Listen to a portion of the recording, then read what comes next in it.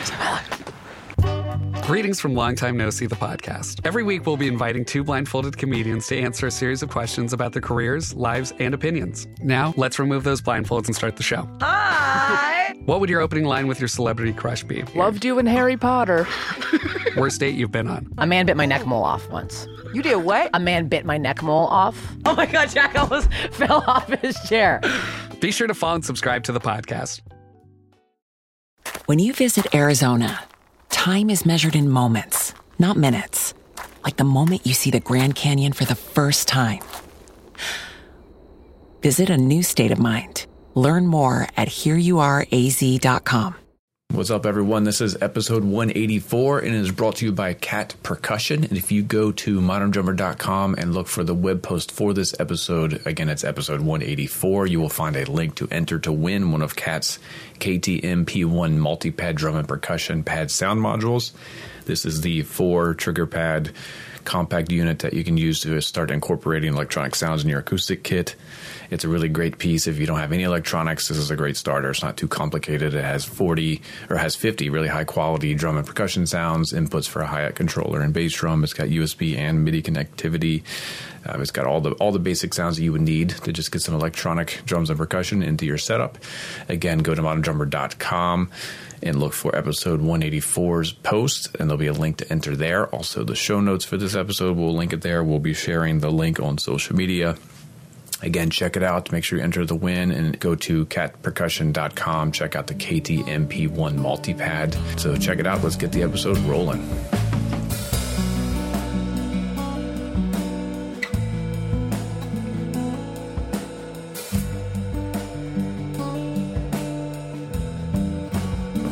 Acoustic sounds from Nick Murray.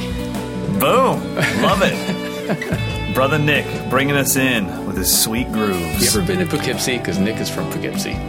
No, but every time you say it, I just think, what a great sounding name for a city. I've never been to Poughkeepsie, but I think you and I should do the Mike and Mike clinic tour, and all we do is one date in Poughkeepsie, and then I fly home, you go back to... Okay, cool, yeah. Your travel probably won't be as daunting as mine. It's about an hour for me, no big deal. Speaking of travel, I got to head off to the UK in less than 24 hours. That's right. Well, by the time this is published, you'll have... When is your first clinic? The first one is actually a festival that... It's kind of cool. A guy came up to me at the UK drum show, just drummer dude, and he's like, hey, I want to put on a drum festival. I'm like, right on, bro. Doesn't everyone? And then he's like, if I did it, would you be into it? And just like that total throwaway, I'll never see you again. Oh, yeah, man, count me in, bro. Well, I'm headlining it. It's on Sunday. Sunday, March 24th at the Southampton. It's the Southampton Drum Show on Sunday, March 24th, and it's going to be at the Nuffield Theater. So the dude put it together. So when he actually contacted us, I was like, you know what? I told Amber, I said, honestly, I remember that conversation. I literally promised that guy if he could pull this off, I would do it. We can't back out. And so I'm actually really excited. A couple other drummers from the UK are on it that I've never met before, and Martin Ranscombe, and he's a leading expert on solving drummer injuries and physical problems. So I'm actually excited about that. And John Atkinson, a mainstay in the London session scene for over 20 years, first call for TV and film soundtracks. So this will be hopefully published on Friday. So if anyone is in the area, you have 2 days to get your tickets. It's not sold out, is it? This is the only one that isn't. The entire Mino Clinic tour, which starts the day after this, is sold out. So this will be the one then. Yeah, I was told by Mino, don't promote the clinic tour anymore. They've got they're all full. But this one is the one. If you're anywhere near Southampton, come on out. And so this is going to be something new for me. You know, I mean, you've been doing clinics now for a while, so you probably know the vibe as far as it's a little bit weird. You're in a room full of drummers, and they kind of, whether they admit it or not, they came to have their doors blown off, even if they know that's not what this person does. They still want that moment of like, oh, damn, okay. But this will be the first time that all of my teaching is completely based around practicality. I'm teaching like really practical stuff that at the end it doesn't have and if you want to take it to the next level, it literally is like, and if you want to take it to the next level, play it at 40 BPM. Flat doom, shatta doom, sukat and so and you're headlining. I'm kind of oh yeah. Well, I mean for the whole tour, like everything I've planned out, because I try every year to make sure that whatever I'm teaching is not what I taught the last time I was in that country or at that venue. So there's always a reason to come out, even if you saw me last year, because it's all new material. So yeah, I built this thing out of stuff where I just thought, okay, two things are going to drive the creation of this clinic. One, it has to be personal. I'm sick of teaching stuff that isn't overly personal, but I know that it's cool in a clinic situation because I never feel good about it when it's over. I'm like, I don't even use that stuff, you know? Right. Yeah. So I don't want that. And then I'm always jealous of clinicians, no matter how simple or complicated what they teach, what they might be teaching is. I'm jealous of the fact, like, that was so personal. Like that's not just a random thing to teach. I do hear that in Stanton's playing all the time. I've actually always wondered what that is, and now we just explained it. So that was a big thing this year. Everything has to be personal. I actually use it in my playing, and it has to be something that really made a change in my life as a drummer. And then the other thing is I want it to be practical. I want it to be something that if somebody used it, they could be proud. I don't want their band to turn around to them and go, dude, did you go to a drum clinic last night or something? What the hell are you doing? You know, I want them to be like, hey, you should go to more clinics like the one you went to last night because now you sound good and that's useful stuff. But it still has to be practical. I can't be, headlining a drum festival and be like, now check out what happens when I open the hi-hat on the and of two. It's like nobody really wants to see that. That's like drum camp stuff. Where it's like, okay, there's 8 of you. We're in a lab. Let's talk about the real stuff. But so anyway, so I'm excited to see how this goes. And then I'm also making sure that each track that I play is leading into that next subject that I'm about to teach. So it's like the track ends, and then that opens up this discussion of something that just happened. So yeah, I'm excited. It should be fun. I mean, that's a tall order to say you're going to reinvent yourself every year. Because if it has to be practical and what you actually utilize, and you're going to be doing these clinics every year. I will say there's definitely been years where I would say even the Modern Drummer show, what was it, Drum Days? Mm-hmm.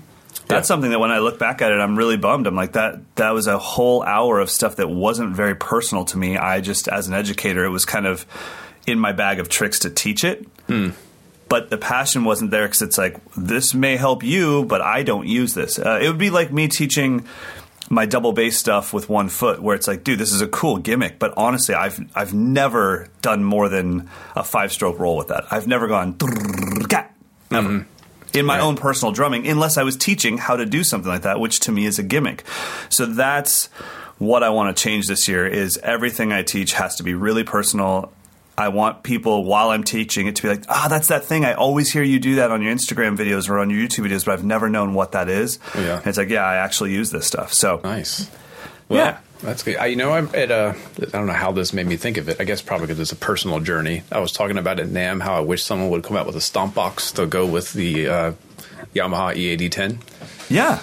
Well, Yamaha owns Line 6, which I did not know, and they make a stomp box. That's Wait a minute. First of all, you got to be kidding me. I just spent $1,000 on Dean's Line 6 board, and I'm a Yamaha artist. Mother of pearl. Oh, well, at least I buy the stuff that I like, so it's not all... that's cool. I bought actually, I haven't even plugged it in yet, but I just got it's called the M9. It's, what's it have? I think it has six stomp boxes built into it. So I think it's pretty much everything I could ever imagine wanting. So I can't wait to plug it in to the... Okay, so give me the signal chain of this. This goes into the EAD-10? This is what I'm going to try to do. I'm going to take the main out of the EAD-10 still into my little Behringer mixer, so that's still getting the clean sound out of the EAD-10, however I'm processing it with the built-in sounds and effects and whatever. Okay. And then I'm going to run the headphone out of the EAD-10 into the Line 6 pedal. So then I have option of blending it. And then the out of the Line 6 into the mixer. So I have a separate channel for all the crazy effect stuff that I could blend in with the normal sounding quote-unquote and drums. Then will your actual your personal headphone mix now is not the EAD10. It will be the mixing headphone out. Yep. Got it. And there's also a looper built into the Line 6, so I'll be able to hopefully just play the drums, loop myself, then keep playing the drums. How much are you hoping that there's some crazy storm that causes MD to be closed for 4 days in a row while you just sit in your basement Dawsoning out? I mean, we're past snow season, unfortunately, but yeah, that'd be perfect for like a Monday snow day. Like never get dressed, just wear my pajamas all day and play with electronics. Man, just order takeout Chinese and flowers for the wife, and just be like, hey, I really am not going to see you for a while. Here's food to sustain you. We've got bottled water in the fridge. If you need me, like literally 911 text me. Otherwise, I don't want to be bothered. Yeah, so it's in my studio just staring at me. I've had so much other stuff to do, but I haven't even plugged it in yet. I don't even have, because ever since I did the Delaware show, I haven't even plugged my electronic stuff back in. Wow. It's just been straight acoustic drums for a couple weeks. So we'll see. I'll report on that, but it looks like the one I have is the M9. There's several different versions. The M5 is like two pedals. There's an even much bigger one that has, gosh, how many does that have? 15 pedals. Wow. So we'll see what happens. See what kind of craziness Love I it, can man. concoct. I'm actually using the EAD10 in our back room. So you've been here before. Our back room is like our electric room. For the campers to have an alternate place to practice, because obviously they have their own practice kits here, but when you get 8 of them practicing next to each other, it's a little distracting, even if they have headphones on. So they kind of end up separating. So I'm bringing in my Gretsch New Classic Bop kit with the entire set of Aquarian super pads on it, and then I'm throwing the EAD10 on it, so they can just plug their headphones in, use the metronome features, record themselves. But because those super pads actually allow a little bit of tone to come through the drum, it actually sounds pretty amazing. It actually sounds amazing. It doesn't sound like pads at all, because I even have it on the cymbals, and the cymbals have a little bit of cymbal sound coming through if you crash them and stuff. And that's pretty cool. It's almost like its own effect. By miking a pad kit, it's its own effect. So that way the campers can have access to. There'll be 3 practice stations back there. There's going to be a row of reflex pads, because everybody just keeps wanting to know more about those. And then there will be Yamaha's highest end electric kit, and then my kit with the Yamaha EAD10. So it should be a nice little Yamaha showroom back there. Well, should we talk about what Nick was playing 10 minutes ago? No. Not unless it was something by Yamaha, because now I need them to supply my guitarist with Line 6 stuff. All right. What was Nick rocking? All right, Nick, thanks for your intro beat. He has a Precision kit, 3-ply mahogany, poplar mahogany, 12, 14, 18 with a 14x5 snare with maple hoops. He's got a wood hoop snare. Zildjian K-Ride, Master Sound hi-hats, a TRX Crash. He's using a 2-channel interface, so it's just 2 mics, a Shure Beta 52 on the bass drum, and a condenser that came with the interface. So nice 2-mic setup. Sounds good. Precision, I think Precision, if I'm not wrong, that's the company that does all the wraps. You can order like your own drum wraps from them. So they make drums as well, or they also supply you if you want to build your own stuff. Well, guys, thanks for the intro grooves. Thanks for the outro grooves. That stuff's just, it's cool to hear, especially too when every once in a while I'll still do a check on our podcast. Like, how are we doing? Could this be better? How are our ums and our you knows? And every time I hear the drumming, I'm like, that is so freaking awesome. Right. That our listeners are part of the podcast every single week. And to all of you guys that comment on either mine or Mike's Instagram posts and YouTube posts about the podcast, I love when somebody throws in like something where it seems like an idiotic comment, except for we know where it came from. So they'll just, the comment will just say, creamy content. And I'm like, and I always write back, #podcast. Love it. That would be a puke face. Yeah. Hey, man, that was yours. That was yours. I stayed out of that one. But yeah, so for all you guys that listen, thank you guys so much. All right, you want to get into some education?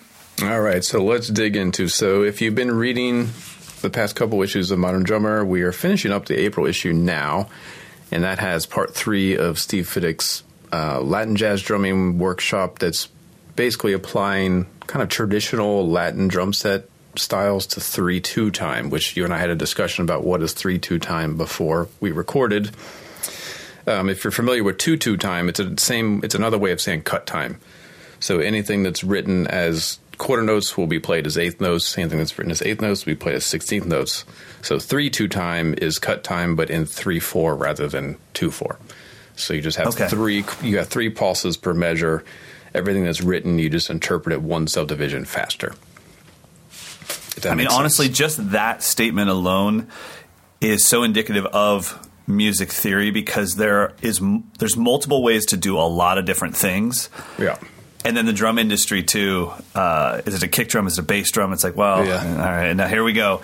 So really, as you were explaining to me, this 3/2 thing that I'm seeing, as when I look at it and don't look at the time signature, I'm just seeing eighth notes and eighth note rests. So a little bit of syncopated eighth notes, if you will. But you're saying that I would read this as 16th notes. Yep. You would just put an extra beam on every note.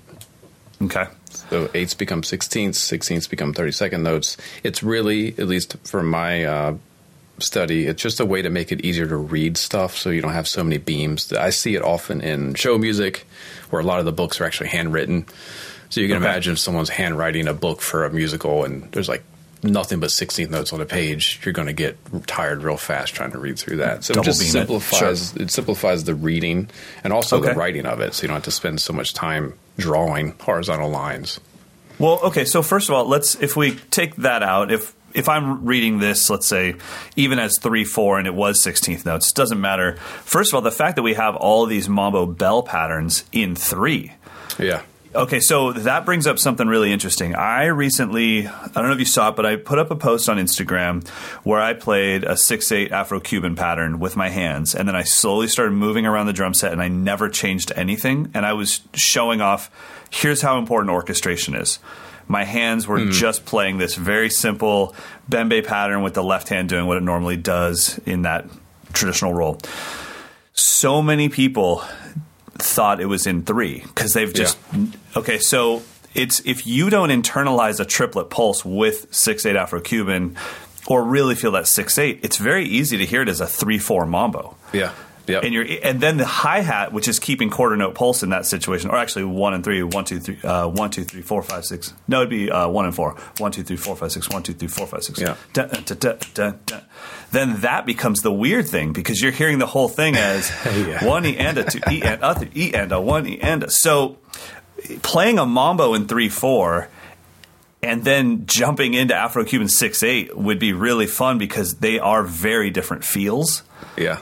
But mathematically, they're going to end up being the same amount of notes. So, speaking of this and playing your traditional mambo patterns, but putting it into 3/4, is this something that you've encountered where you had to do this? Have you played a lot of Latin tunes that were in 3? Well, this would be a more kind of contemporary arranger's techniques. Okay. Like, I want to do something, a Latin style chart, but let's make it a little bit funky. We'll do it in 3 instead of 2. So it's definitely it's not traditional. I mean, at least in anything I've seen, it would be modern day composers, arrangers wanting to just do a twist on a Latin style for a tune. Sure. I think this also brings up another point, though. If you were very comfortable playing a bunch of different salsa variations and mambo variations, Guaguancó, Mozambique, like if you were comfortable with that stuff and people say to play it in 3, I think what scares people is they immediately go, I don't know how to play that in 3. They don't understand. No, you just play what you've been playing. Just cut off some of the end. Yeah, right. You just have to internalize a new reset point. You're not going to get that last 2/8 notes or full quarter note worth of time in that. But it's not like I have to transcribe, like, well, how would this be played in 3? It's I think that's, play what you've been playing. I think that's kind of the lesson that we need to dig into, is that you don't learn the mambo beat. You learn a mambo feel and what's the language, and then you can add an extra 2 quarter notes to that pattern, and now you're in 6 or whatever. I think that's, at least for me, if I was going to teach someone how to play Latin jazz drumming, I wouldn't teach them patterns. I would teach them a concept. Can you play clave with the right hand and then play freely with the left hand with cross stick and rack tom? Right. Something like that. And at least you're getting the feel, because really this is all mimicking a percussion ensemble anyway, so there's no way you can actually play the mambo beat, because there is no mambo beat. Right. only on Casio keyboards. Right. Yeah, and that's what, I think you and I both want our students to not become loop stations of here is bossa nova one. It's like, no. That's a feel. If you don't know the acoustic guitar part or the classical guitar part of bossa nova music, you have no shot making this feel good. Like it's not about where does the kick line up. There is an independent side to that. And especially with this stuff, Steve's just kind of writing out, here are some different left-hand things you can do. Those types of things. He's got some left foot, some right foot bass drum things. So you can kind of mix and match, which I like. Mm-hmm. But I agree, if you're mix and matching this stuff only because it's hard for you to do on a drumming independence level, you're definitely missing the point. I know that playing in the Sac State Latin Jazz Ensemble, that was my first time getting into playing with actual players rather than my high school jazz band that's going to play a Latin tune. Mm-hmm. And the thing that changed everything for me, besides actually speaking to the percussionists and having them tell me what they want from me as a drum set player, the thing that changed everything for me was just understanding what the piano was doing. Once I realized the Montuno patterns, that I sing that in my head way more than I sing even the bell pattern. Which is funny because I've asked a lot of scholars as well as natives of this style, how do you figure out what the clave is? And they say, listen to the piano part. And then I say, well, what about the piano part? And I can't get a clear answer. Some of them say, well, where is he playing the one? That'll be the two side. But I've yet to get like a clear answer. It's just listen to the piano part and you'll hear it. You just figure out which one works. It's the worst. Hey, man, what was that thing you just did? And then they play it again. I'm like, no, can you tell me what it was? Yeah. And then they play it again. I'm like, never mind. We're cool. I wish I had the ear that I could have picked that up, but I don't. So thanks for your help. It's funny. Even when as soon as I see a bell pattern, I start going, ginkgo, ginkgo, ginkgo, ginkgo, and I'm instantly singing the Montuno part. So, okay, as far as this stuff goes in the world of Latin drum set playing, was this something in your past that you had a specific chunk of time where you're like, okay, I've done my funk studies, I've done my jazz studies, now it's time to do this? Or did this just kind of get dropped into your drumming a little bit? For me, it was definitely filtered through studying jazz, just because of almost every record had one tune that was not a swing tune. Like, what is Art Blakey doing? He's playing this ride cymbal bell thing with the toms. So that kind of, everything was filtered through, I want to learn how to play jazz. I've got to know how to play A Night in Tunisia. Okay, what is Blakey playing on A Night in Tunisia? Which sent me down a whole path of studying mambo and Tito Puente and learning hand drumming and all that stuff. But it all kind of germinated with, I want to sound like Elvin on A Love Supreme. What is he doing? It's not swing. What is it? So all of it came from that idea. Yeah, same here. I mean, it was studying jazz. I mean, obviously, even though I'm kind of self-proclaimed not a fan of jazz music personally, I don't even know how to explain it, but it's funny, my whole childhood and teenagehood was just me in school music programs. So I was always playing jazz.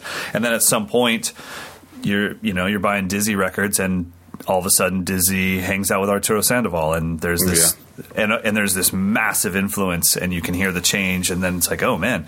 And then that leads you to buy your first Arturo Sandoval record, and then you start going, and then same thing, you get into their drummers, and I remember too hearing Night in Tunisia was probably that first one that a normal high school jazz bander would have to play, where they're really kind to you in the chart and they say Latin. There's nothing written out. There's no groove.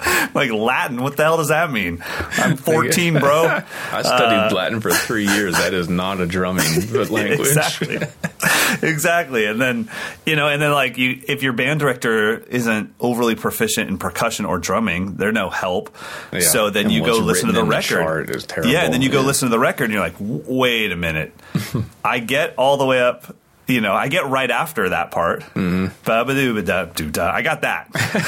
It's the geeko-de-gee-goo-goo-de-goo. That's my problem. That's where everything falls apart. Same thing, but through getting into that, trying to get through school, then I just fell in love with this stuff. I mean, this became a real obsession of mine, and I remember my first PASIC, Ignacio was there, and I was front row to watch that. And he kind of changed the game for everybody, I think. Yeah. And then you guys brought to the world Horacio. Obviously, he was doing his own thing, but we as drummers didn't know about it until he played the Modern Drummer Festival. And Then he introduced left foot clave to all of us, and our whole worlds fell apart. So I think that I can't imagine that any drummer on the planet would lose anything by starting to study world rhythms, world grooves, and definitely Latin drumming. I mean, yeah, it is daunting. It's probably, the resources are probably easier now. I haven't really investigated it, but I know in the 90s it was like you go to the world music section at Tower Records and it's the most crappy bootleg junk ever. Yep. Like, this is what mambo sounds like? No, that was like a radio broadcast of some like strange band in the middle of nowhere. I remember thinking, so it's all house music? Like there was always a quarter note kick. Stuff was like, there was a quarter note kick underneath a montuno. And I was like, huh. Ginkgo, ginkgo, ginkgo, gadika. What was up with that? Crazy. And then it became like this, like, I also have an aversion to this like collegiate fusion jazz. Like that became like you had to play songos, and like that also didn't appeal to me because it was like that's not real either, because that's not what I'm hearing on these jazz records. They're doing like this complicated, slick version of Latin. Totally. Really, I mean, I kind of dug. I guess Weckl probably was the first one I heard really do it with Chick Corea. Like that kind of made sense, but then when it became this like, I don't know how to describe it, real academic, like. I know exactly what you mean. Yeah, it was like, is that really it? Is that really? Well, that's the thing. It's like, so we were doing that stuff in high school, you and I, and then we'd go to, whatever your festival is called. We'd have Golden Empire or something. We'd go to our jazz festivals that we would compete in, and you'd get to see like, oh man, this is the big college, this is Fresno State. And I was like, they're playing the same crap we are. They're just doing it like cleaner, but this is still just cheesy as hell. There was nothing hip about it. I do think that resource-wise now, it's just so great that we have access to the practice spaces of every drummer in the world through Instagram and through YouTube. Yeah, that's true. It's unbelievable. We used to just cycle like through our friends, like, oh man, this is Dave visiting Cuba 25 years ago. This is Jimmy Branley, and there was one little clip and it was grainy and you had to slow it down. And now it's just like, oh yeah. I mean, I think Dave was just back in Cuba, but it's like there's tons of footage of it. And by the way, did you see that video that Mark Giuliano posted? He was in Cuba. Yes. And the guy, I mean, that if anyone listening hasn't seen that, go to Giuliano's Instagram page and look for that video clip of someone I guess he met in Cuba that's playing the most sickest, funkiest, I don't know what you would call it, just Cuban pattern. It's insane.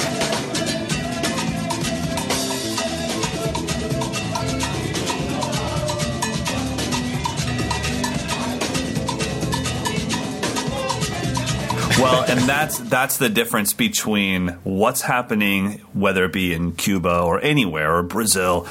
That's the difference between what's really happening there and then us buying, that's what I call Samba 2019. The CD. or that's Mambo 2018. Like, don't buy those CDs. They're bad for you. If you buy CDs in general, then step up your game and download something. All right. So you guys, if you want to learn more about these Mambo bell patterns in 3/2 time, check out the Jazz Drummers Workshop in the current issue of Modern Drummer Magazine. This was written by the great Steve Fiddick. Ooh. All right. It's drummer time. All right. Is it drummer time? Let's talk about not a Latin drummer, but a very well-rounded musical player, Jerry Pentecost. He's currently probably most widely known for being the musical director and drummer with Amanda Shires. Amanda Shires is a really amazing songwriter out of Nashville, kind of in the Leonard Cohen, Bob Dylan, Americana kind of vein. She's also in Jason Isbell's band. She's married to Jason Isbell and plays violin and sings backups with him. So Jerry's been playing with Amanda for a while, and he's on her new record.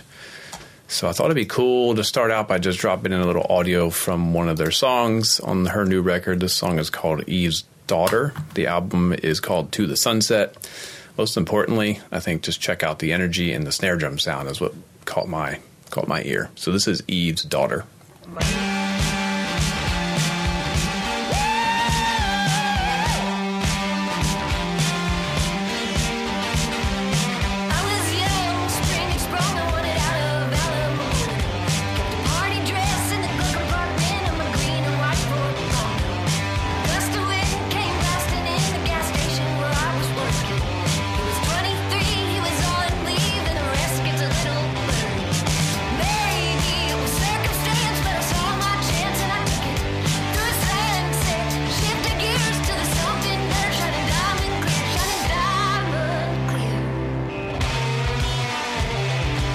Yeah, I think, first of all, the thing that is obvious is sound-wise, he's a pro, for sure. But it's hard to say, like, when you watch if you check out his Instagram channel, the dude can play whatever he wants. Yeah. His feel is out of control. I think he's completely mastered the in-between-the-cracks feel where, push it one more ounce to the swing and you got yourself a shuffle, back it up just a little bit and it's straight 16ths. I mean, that's where he doesn't sound like he's trying to be that drummer. Yeah, that's true. just what's naturally coming out. And I wonder too how much that has to do with his love for 311, because Chad Sexton used to be able to do that pretty well too. Honestly, Sexton, that's right. Yeah, I mean, I think his obvious influence, which he acknowledges, is Al Jackson Jr. with all the Stax, Memphis Soul and Booker T records. But yeah, he even mentions that Chad Sexton was a huge influence on him. Yeah, I mean, if you combine those two worlds, that's kind of what he sounds like. Right. But massive amounts of control. And I got to say, too, he must be having a lot of fun in this band because this isn't straight up country. No, not at all. Yeah, she's breaking all the rules. It's just good music. Yeah. It's just good music. And if I had to choose one radio station format for this to be on, it would be very difficult because it's just good music. I think that's kind of been her problem. It's way too hip for Nashville's traditional country, and it's a little bit too country for like alternative for pop radio or alternative. But she's fun and she's carving her niche, and I really dig the fact that she's uncompromising. She's doing it her way, and she's really kind of breaking through and changing the game. And Jerry's been there the whole time. His story, if you haven't read it yet, it's in the April issue, but I love the fact that he basically moved to Nashville with no gigs, just started taking every Craigslist ad for a band that he could find and plan every day wherever he possibly could, 7 days a week, just working. And then finally just the gigs started piling up. It's the old school way to do it. And it's really the only way to do it. I mean, what do you want to do? Just sit at home and be like, no, pretty soon someone's going to call and be like, hey, it's $1,000 a night. Even if you're, like he said, even if you're playing for $25 a night, at least you're playing. Yeah, exactly. I mean, I don't know. I need that. I need that forward momentum in my life where it's like, at least I'm loading my drums into my car today. At least if I was trying to reestablish myself in a new town. I may not be getting paid a lot, but at least I'm loading my drums in my car. I'm probably going to meet somebody tonight that I didn't know the night before. That's and the key. fact that that's what he did, and he built it, and he built it, and built it, and now he's a mainstay in the Nashville music community, and he's killing it. Yeah, and he talks about having to learn how to play quietly. That was a whole new thing for him. He was a little bit more of a heavy-handed drummer in the beginning, so just getting control of that. And again, we've said it, maybe it's just because I'm insecure and jealous, but the fact that he can sing background vocals, it's crucial. I mean, he's the MD for her band, so he ultimately gets to kind of shape the way the band sounds, which is super cool. So he's definitely back there contributing a lot more than just playing the beats off the record. Singing, kind of guiding the dynamics of the whole show. Love it. Super cool. And his kit is awesome. Did you see the setup shot? No. He's got an old Ludwig kit. I think he recently just signed with Ludwig officially. Oh yeah, but he's got one of the old. I don't know what that finish is. Blue oyster pearl. I don't know. Oyster pearl strata. Yeah, something cool. But I love that he's got like huge wads of napkins taped on that. I'm pretty sure those are the original heads that came with the kit in '62. And yeah, I mean, you just by looking at it, you already know the tuning. Yeah. You know what it's going to sound like. Yeah. You know that you can't wait to count a band in on that kit and go, flat doom. Oh, yeah, there will be no diddles played on those toms. No, dude. Those are, if you've ever played a drum made exclusively out of quicksand, that's what he's going for. Just steal the rebound, and that's what you get. But, I mean, seriously, look at it. Then you've got, like, this gorgeous K-Ride. What is that, probably a 22? 22 K-Light, which is a beautiful symbol, yeah. Okay. And then a set of hi-hats. That's it. So, flat-a-doom. Then with the sizzler, man, it's awesome. 14 by 20. That is the size.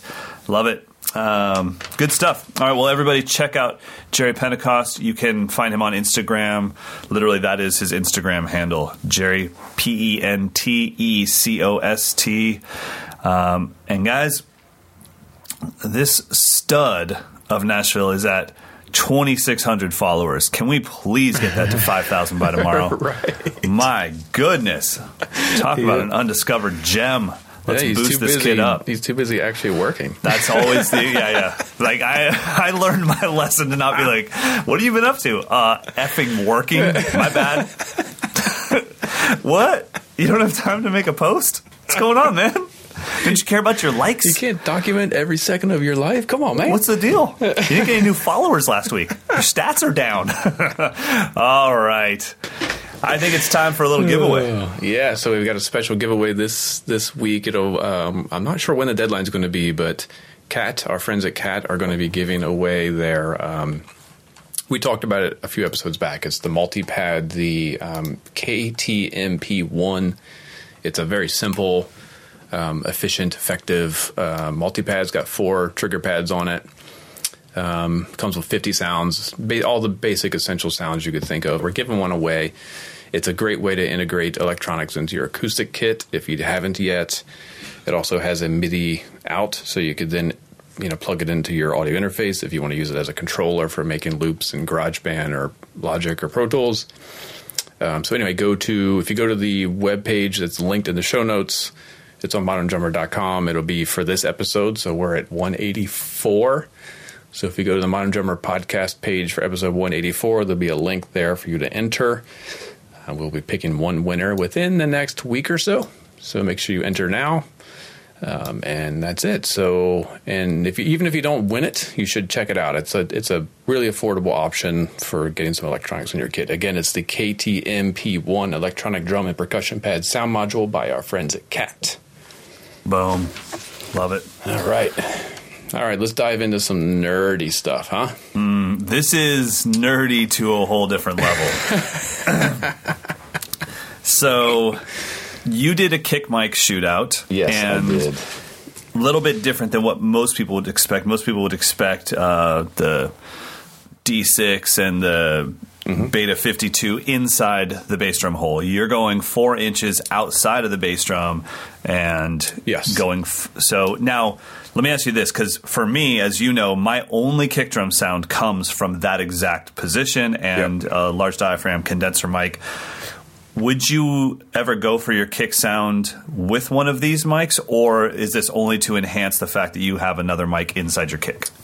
Both. This would be, so, I mentioned it probably a month ago that I totally dismantled my studio and I'm going to build it back piece by piece. So I wanted to start with overheads, bass drum mic that's not inside the drum. So I wanted to get just a general, what does the drum set sound like in the room representation with 3 mics. And that's what the front bass drum mic does for me. Its function is to just capture the drum. What does the drum actually sound like? Now, if I have a mic inside the drum, I'll probably use that outside mic more exclusively for low frequencies, which means I'll probably put it much closer to the head and EQ it so it's just subby. So I did a whole bunch of shootouts. The one we're going to focus on now was I took 8 different microphones, all large diaphragm condenser mics, put them exactly the same distance from the front of the head, which is 4 inches. Now, how did I come up with 4 inches? This is where it gets really nerdy. Because I also did a shootout we can talk about where I went from 3 to 6 to 9 to 12 inches and kind of examine that. But 4 inches because the drum was tuned to G sharp. And I found the length of the wavelength of G sharp and then kept dividing that in half until I found something that would be within inches. Oh, my God. So just over 4 inches seemed to be the spot where I would at least be getting an octave overtone captured. However creamy content makes you feel, every nerd thing you just said. I mean, you're talking to a guy that really, really enjoys astrophysics. That is lame. Okay, but that's cool. That's cool. Well, here's the thing. The note G sharp 1, like the lowest G sharp on the piano, which is what this bass drum was tuned to, the wavelength is like it's insane. So you can't possibly capture an entire wavelength from start to finish. You'd have to be like in the next neighborhood. Right. So I just kept, and if you divide that frequency, I think, again, I'm not an audio scientist, but if you keep dividing that in half, you're getting the next octave. So you just keep going half and half. Anyway, 4 inches from the freaking head. It sounds good. There we go. All I can think about right now is Aaron Sterling going like, I don't know, it's like this far. It's like this far, and he holds his hands up. It's this far in front of the bass drum head. What does it matter? He did every micro inch first before he found that spot. Whether you do it, okay, I will say this. Whether you do it mathematically or you just keep moving it until it sounds best, we all do it, or we all should do it. And that is always the secret that no one gets, is like, I don't know, I honestly just moved it until it sounded good. Like 4 inches is great, but also, you never know. You get in a new studio that's much bigger, different reflections. Who knows? Okay, so most importantly, all of the kick mics are in the exact same position. Yep. You did your best to level it, and I think this needs to be said right up front, because everyone will lose their minds on a negative level. There's no EQ and there's no compression. 0. So you have to understand, when you hear samples like this, or you hear what you're about to hear, what Mike and I are listening for is, what did that give me on its own that I can work with? We're not saying, oh, I wish my kick sounded like that. We're saying, okay, cool, that gives me the file that I can work with the most to get the sound I'm going for. Yeah, so what I in particular am listening for, and that's what I would suggest everyone listen for when we go through these 8 files, how's the attack, how's the low end, how's the mid-range, and how is the bleed from the other instruments of the kit. So what I did was I played the bass. It's an 8-inch bass drum, by the way. I played the bass drum. With muffling? Yeah, it's got like a real small pillow in there, so it's lightly touching both heads. I play the bass drum by itself, like 4 notes, then I play a beat, and then I go back to the bass drum. So each pattern, I try to play exactly the same thing, exactly the same dynamics. I'd level match the audio file itself, so you're not hearing some louder than others. They're all the same exact volume. That was really important, because I think if something sounds louder, we automatically think it sounds better. I agree. So what we're going to do is we're going to do a March Madness kind of like shootout. We've got 8 mics. So I'll tell you the mics we have. I'm not going to tell you what they are in the order that we're going to listen to them, but I had 2 Aston mics. I had an Aston Spirit and an Aston Origin. Large diaphragm condensers. I had 2 Shure mics, a KSM 32 and a KSM 44. I had an M Audio Solaris. I had a AKG D12 VR, and that mic has 3 different settings, so there's a separate file for each one. There's the vintage red, there's the modern green, and there's the open blue filter. So that's all of our mics. So we're going to do, again, March Madness shootout. So we got number 1 versus number 2. You and I are going to pick a winner. We're going to move on to round 2, and then we'll go through. And we're going to see where we end up with which our favorite mic of these 8 is. So let's check out number 1.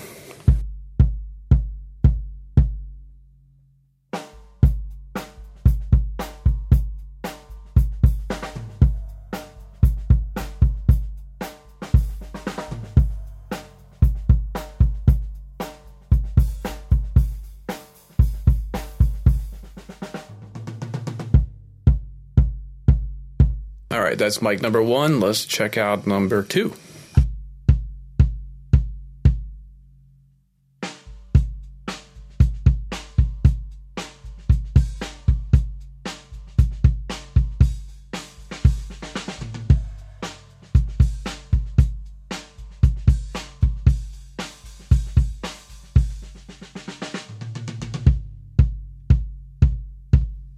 All right, so which of those 2 would you be more likely to use? Let's go with that. Once again, my caveat here is I'm looking for what is going to give me the most flexibility to do what I want to do, and then on a negative side, I'm looking for what am I going to have to fake? What is not there that I'm going to have to fake? Mic 2 is super present, and it's got great punch to it and attack, but it's like this mid-range punch. Mic 1 is a little bit woofier sounding to me, coming through my Yamaha NS10s. So there's not as much attack, but I can probably fake that with some EQ. I don't know, man. I would probably go with mic 1, even though unmixed, mic 2 just has that presence that I kind of love. All right. You know what? Let's just go with your choices. So round 1. All right, mic 1. 1 wins over 2. All right, so let's do 3. So this is 3 versus 4, like number 3.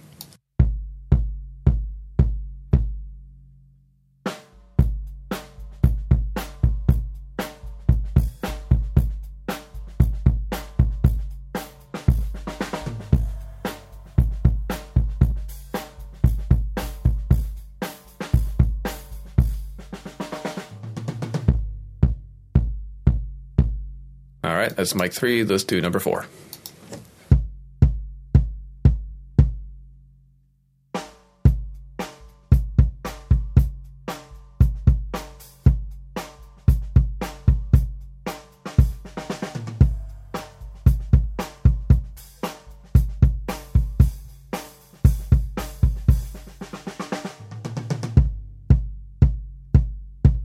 All right. I'll take mic number 4. I feel like mic 3 was struggling a little bit with the low end. I mean, it was like almost clipping, but not. It just wasn't as clean sounding to me. Yeah. So I'll take mic number 4. Did you feel the same? I think mic number 4 kind of captured the drum very accurately, but number 3 had something funky. So if I was going to do a 2 mic setup, I would probably use that number 3 because it had like an overdriven kind of vibe that I liked. But as a only kick mic, maybe not. So yeah, number 4. So all right, let's do 5.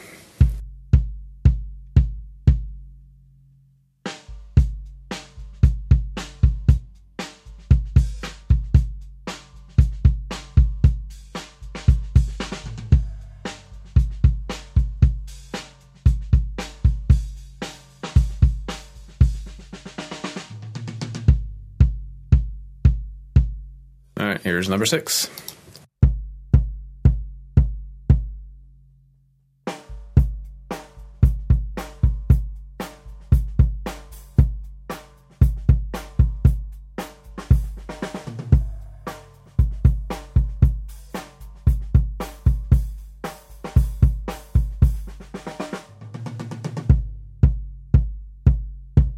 Okay, for me, 5 is the jam. I like 5. There is a decent amount of bleed, but the bleed that I'm getting actually sounds like your snare drum. In 6, good sounding mic, bass drum sounds good, but the bleed that I'm getting sounds like a more mid-range version of your snare. So I feel like I'm going to have to fight with that a little bit. Yep, I agree. I think 5 was just a cleaner sound. That'd be easier for me to work with. I agree. Okay, we're getting down. 7 versus 8. 7 versus 8. Here's 7.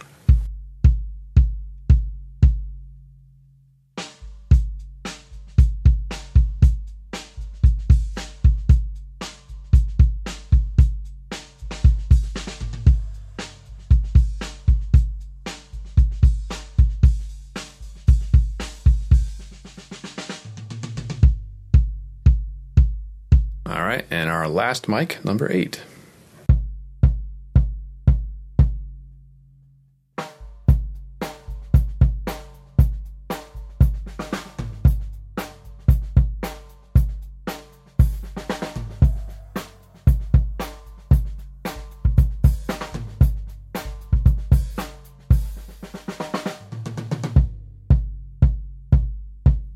All right. I hope we don't have to pit 5 against 7, but I think we're going to have to because I love those two.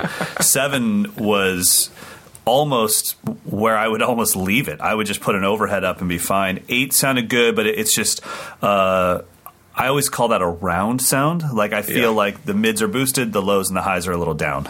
Yeah, I'm right with you. I would use 8 if it was a jazz kit and I was going for a darker sound, but as a general bass drum that I want to have minimal bleed, but really nice low end, nice attack, it's hard to beat number 7.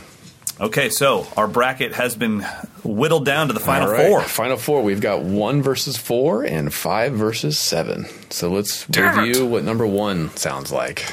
Okay.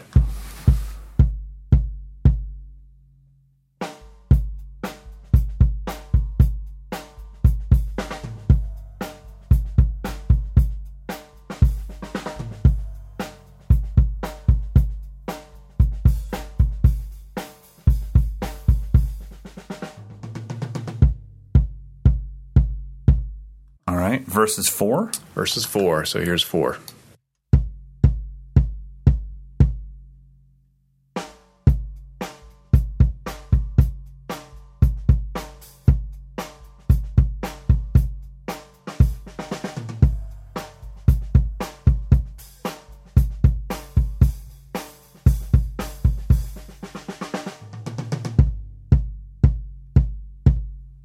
Well, this sucks. Those two are pretty close. So I think we're probably also now getting into personal feelings and personal taste because these two sound very similar to me. So obviously my taste is leaning in that direction. I like one a little bit more than 4, and I have no explanation for it. All right. Well, what about you? I think these are both good mics that just capture the drum sound. So I agree. I think I would have leaned towards 4, but I could say 1. Either one of these, I'd be happy. These using. ones are super close, and if you did a blind taste test and then in the end told me, oh, by the way, it was the same mic, I wouldn't be like, what? First of all, I would never say that to anything. There's nothing you could say where I would answer, what? But they sounded pretty close. Okay, so we'll next say round. number 1 sneaks in. So now we've got 5 versus 7. So here's number 5.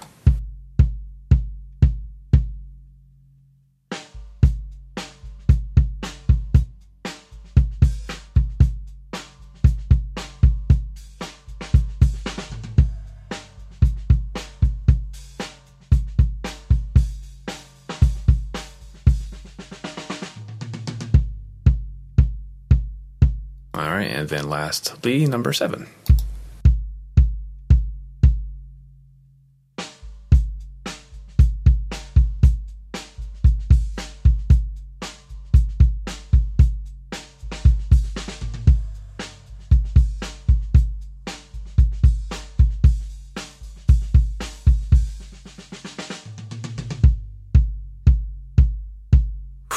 That one's close, man. I'm really hoping that both 5 and 7 are that.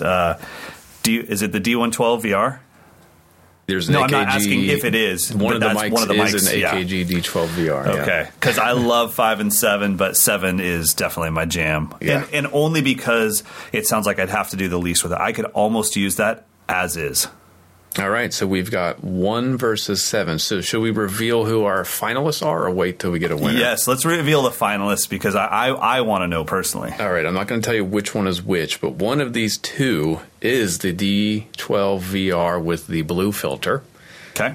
And the other one, surprise, this might be the underdog of the whole bunch, the M Audio Solaris. What? Yep, the first condenser mic I ever purchased about 13 years ago. I didn't even know M Audio was making mics. I don't know if they still do, but so we've got did. M Audio Solaris, which is a multi-channel, a multi-pattern mic. It has cardioid, omni, and figure 8. By the way, all of these mics were in a cardioid pattern. They were positioned 4 inches away from the head, maybe a half inch off center of the head. So let's do it. So we've got the finalists here, number 1 versus number 7. Let's do number 1 first.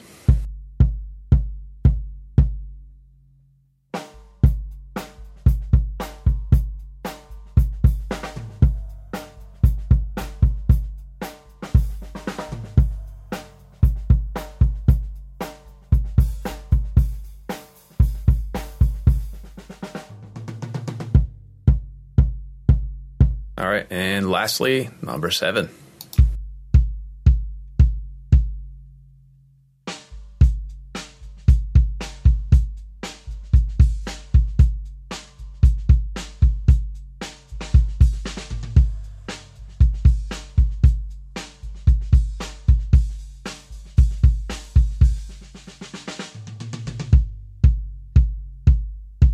Okay, so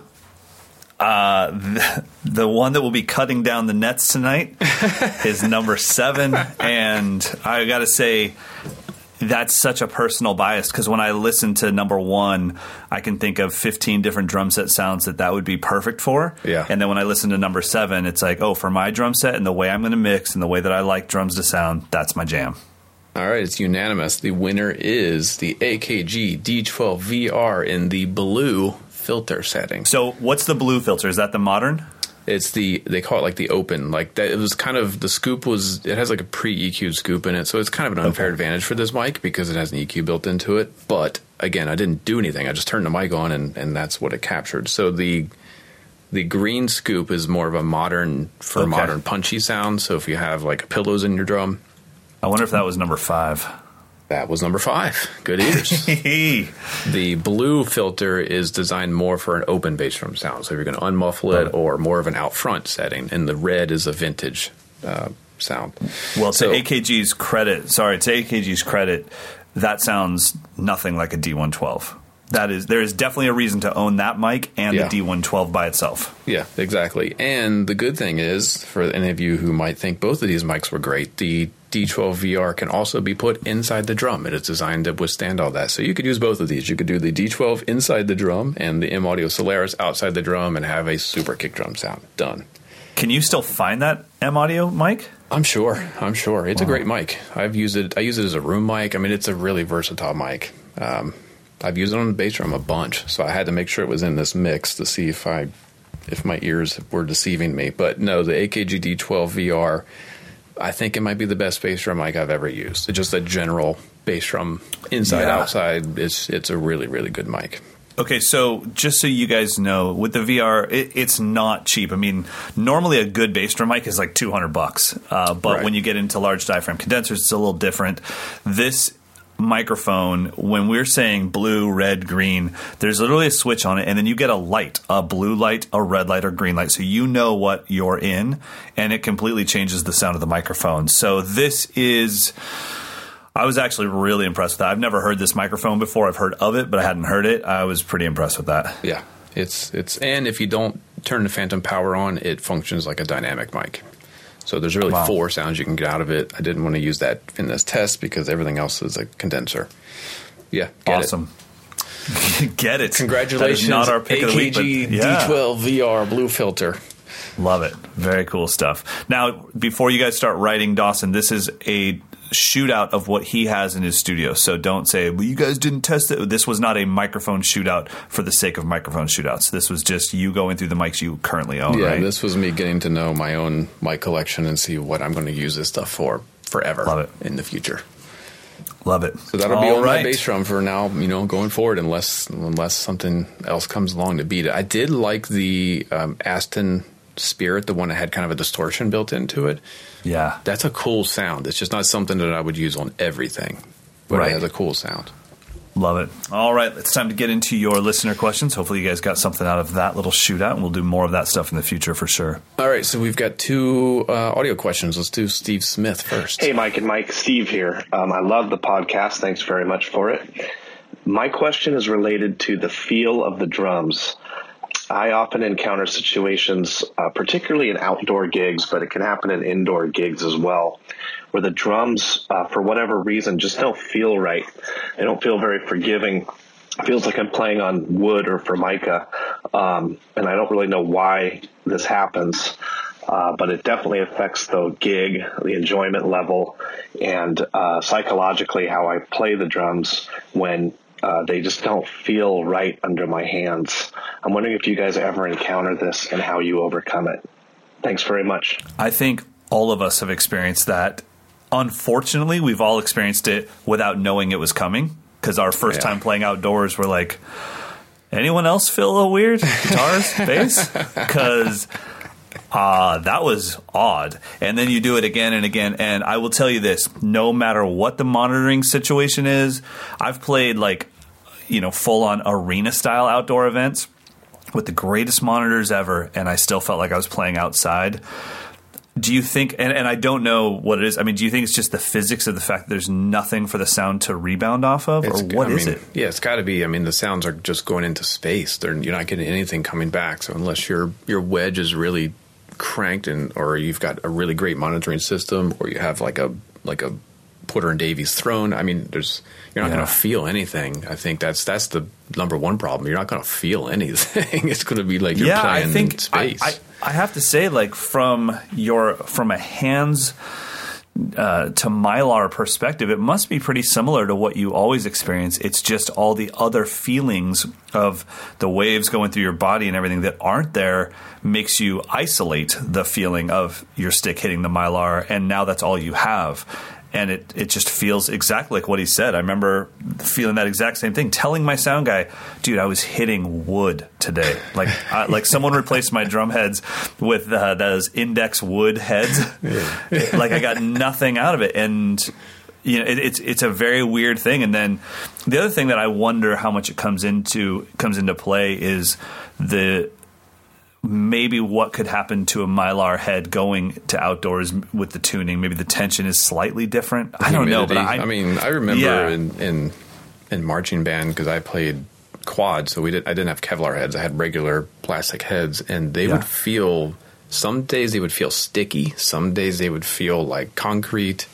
I don't know if that's air pressure, if that's humidity. I have no idea, but definitely, but it's that real. Changed. You're not imagining this, Steve. So just know that we all go through it. The only thing I can say is if I have anything outdoors coming up, drum festival, or just if I'm covering for another drummer, I just mentally psych myself up for it. I just know you're not going to be in your comfort zone.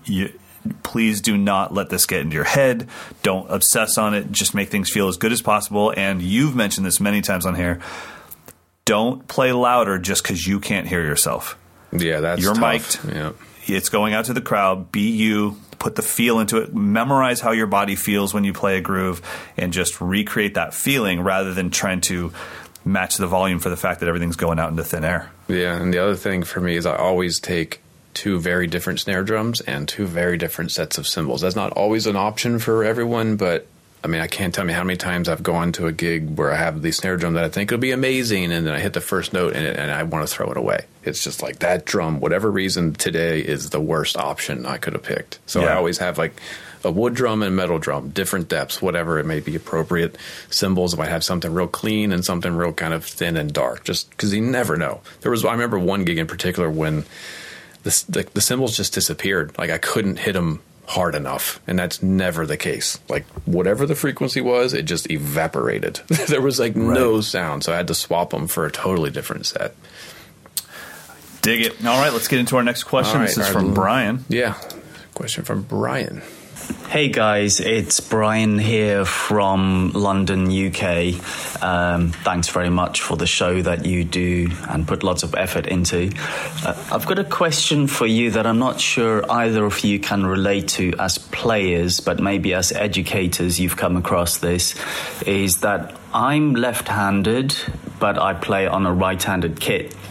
In other words, open drumming.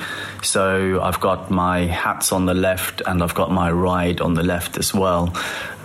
For me, the question really is about what's the best way to learn and where are the best places to go for open-handed drummers. For example, if I signed up to Mike's lessons, is that something that would help me? I followed some of the videos by Mike and others online, which is a big help, but obviously I'm having to swap the right with the left and the left with the right, which can be quite confusing, and it's a bit more time consuming than if it was just standard cross playing. So wondering if you've got any advice for myself and other open-handed drummers, and where are the best places for us to look for lessons? Thank you very much. All right, well, I'll handle the Mike's lesson side of it first. First of all, as far as open-handed players, both Mr. Dawson and myself are quite jealous of that, and we've always been in favor of left-handed drummers playing on a right-handed kit because you get to play open-handed. It opens up the drum set a lot more too. So I am a huge proponent of that. I will say this. If you signed up for Mike's lessons, first of all, use the code podcast so you can get 2 weeks for free, and that way it'll give you 2 weeks to decide if this is going to work for you or not before you have to commit to spending any money. But all of our notation has a little G on the left of the notation, which stands for Groove Scribe. If you click on that, it'll actually open the notation software up, and then you can swap out quickly all the rights for lefts. Like literally you just click on where it says sticking, and you just tap on the R and it becomes an L. It would take you 2 seconds to transpose everything we have into left-hand lead. So I would just try that. And then I don't know if Mike has any other recommendations, but obviously I think we all feel like Klaus Hessler is kind of the man when it comes to open-handed drumming and open-handed teaching. Yeah, he's got a couple of books on that very subject that I think are a very compelling argument for even right-handed drummers to learn the instrument with left-hand lead. Yeah. I mean, I think the one challenge I've noticed with some students is the sticking. Like, how do you deal with the fact that you're leading with your left, but your fills are mostly right-hand lead? that's the mental flip. Like you have to learn how to incorporate a double somewhere along the way in order to resolve without dropping a 16th or having to do some super insane jump across the kit. Yeah. So that'd be that's the one thing that doesn't work about that setup for me is you can't just play left-hand lead. Your fills are going to be right-hand lead. They still need to, exactly. Yeah, I agree with that. That's about it, man. Yeah, all right. Well, the man. Thanks for your guys' questions. And I think Brian should probably start to do the show intro for us. Pretty dope, right? Welcome to the Mike and Mike podcast, episode 184. Yeah, that was amazing. Fantastic. All right, it is time to get into our picks of the week. Do you want to go first, sir? Yeah, so I just saw there's a new, we've talked about this YouTube channel before, Creative Sound Lab, I think it is. Yeah. Let me open it up. Yeah. Dreadlock sound engineer guy? Yeah. So two things that just came out in the past week that I think are great. He did a mini course on snare drums, how to tune them, how to mic them, how to record them. So that is, I think you have to go to his site. It's a free course. You can get the links to check it out. His approach to tuning the snare drum is really, it's simple and awesome. It's a method that I hadn't remembered, like the way you tune timpani, how you glide up to the pitch that you want. So he actually does that with the tuning rods. He'll detune a rod and then hit the drum and then tune it up quickly to get to the pitch that he wants. Okay. It seems to work great. And he also just put up a nice tutorial on his YouTube page. So if you go to Creative Sound Lab on YouTube, he's using a single ribbon mic to get a overall drum set sound. So if you're looking for that option, putting it over the bass drum shell, he's got a great 11-minute tutorial on how he does that. So Creative Sound Lab. That's such a good channel. It's a great channel. Great drummer, really knows his stuff. It's all practical, drummer-focused stuff. And I got to say, for any of you that are just getting into this stuff and are a little intimidated by how insane recording yourself can be, and especially if the videos are talking a little bit over your head, this guy really, really talks to the kind of everyman drummer, everyman producer. It's when I was just getting into this, especially switching to that 2-mic setup that I've had for a few years now, he was my main resource because he wasn't trying to prove to me what a stud he was and how I could never get my drums to sound like that. He was like, dude, you got this. And it just had a good vibe. So really enjoy that. Check out that channel. All right. So I have had a little bit of trouble lately with the world of DAWs, digital audio workstations. So I use Pro Tools at home. There's your first mistake. Don't, you son of a biscuit. Now, the only reason I use Pro Tools is because the other two guys in my band use Pro Tools. So when we record here, we're literally swapping out who's sitting at my desk, and no one's having to relearn a system. Yeah. That's the reason. It was like, okay, you guys use Pro Tools, I'll learn it so that when you're here, we can do that. I will say it is superior to Mixcraft, but I still like, Mixcraft is the garage band of PC, but even GarageBand is pretty amazing. So, anyways, lately when I travel, when I got my new laptop, Pro Tools won't load on it for some weird reason. I always get an error when it's initializing, something to do with the interface stuff. And unfortunately, because PC and Pro Tools don't really have a lot of friends, the forums aren't helpful. Every forum is for a Mac-based thing. So anyways, wasn't able to solve that problem. I used Mixcraft for a while on the road, but I was having some issues with it. Like, I don't know if I was just shaking my laptop too much while playing, but every once in a while I would actually get like a little skip in the track. Oh, weird. Which when you're in 7/8 sucks. Weird. Because so I don't know. I don't know. I'm sure I could have solved that by just putting 2 towels underneath my laptop, which I should do on a stand when I'm bouncing around on a drum riser. Anyways, I wanted something a little bit more professional, so I switched over to. I tried the PreSonus Studio One software. Mm-hmm. Dude, I'm loving it. Yeah, a buddy of mine mixed a whole record on that I played on, and there's so many built-in effects and everything. Yeah, it's really good. It's got a drum machine built in, so it's going to be great for me to...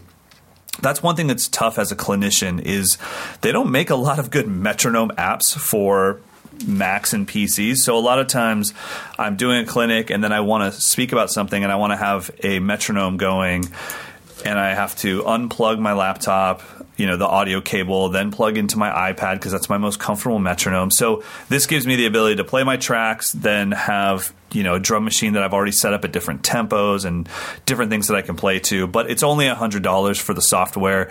I just want to say, like, honestly, I have no association with any DAW, so I don't really care what you use. But I was surprised at how easy this was for me to learn as far as a brand new software program. Mm-hmm. I mean, that's always the worst part of all this. Any of these will work, even if you're using Reaper for free, they'll all work. It just takes a while to learn the interface and learn their language. And so this is Studio One by Presonus, and it was really, really easy to learn. So digging it so far. Sweet. So I think we should ask if anyone listening enjoys the microphone style, more recording side of what we do. Let us know, because we could do this every week, but also don't want to bore everyone to fall asleep at the wheel and wreck their car. So just let us know. We won't plan on doing it every week, but like I said, I'm doing tons of shootouts in my own studio now because I want to know exactly what all my microphones can and can't do and what would be the best sound for my purposes. So I'd like to share all that results if anyone is interested. So just let us know. I have a future topic for you that I would like to discuss either next week or the week after, and that is in my 2-mic setup, it's a tuning issue. If I get my rack tom to sound the way I want my rack tom to sound on its own, it resonates so much when I use my bass drum or my snare drum that it actually changes the tone of my bass drum and snare drum. People will say, dude, your bass drum is so ringy. And I'm like, I've got 11 pillows in it. It is not – you're hearing my rack tom and you're attributing it to my bass drum. So I want to talk about the relation to a cymbal stand. And is your stage hollow? Yeah, a little bit. Wonder if you put some sort of RLX makes a real heavy drum mat that kind of mutes the floor. You might want to try that because it sounds like you're just getting sympathetic vibration from the floor at this point. I mean, yeah, like even if I hit my snare, I hear my rack tom go.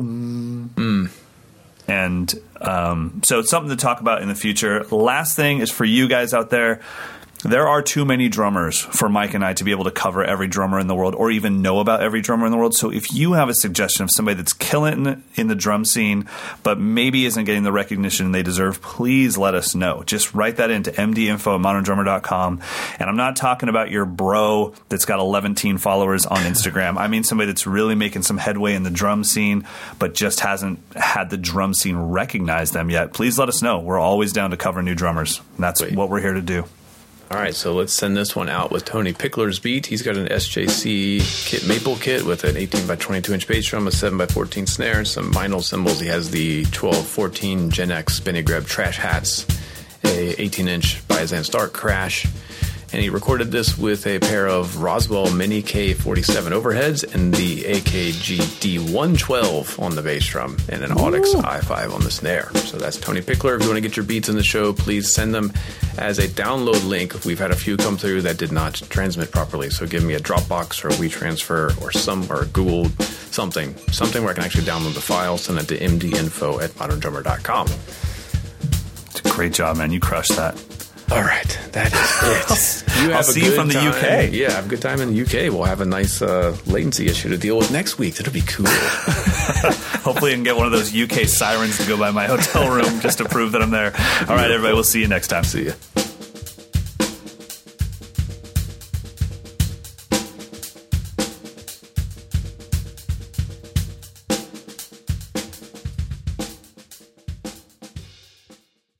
Catch those springtime vibes all over Arizona.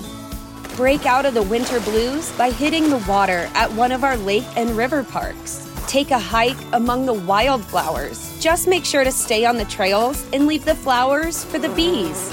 Discover Arizona's best kept secret and visit azstateparks.com/amazing to start your springtime adventure.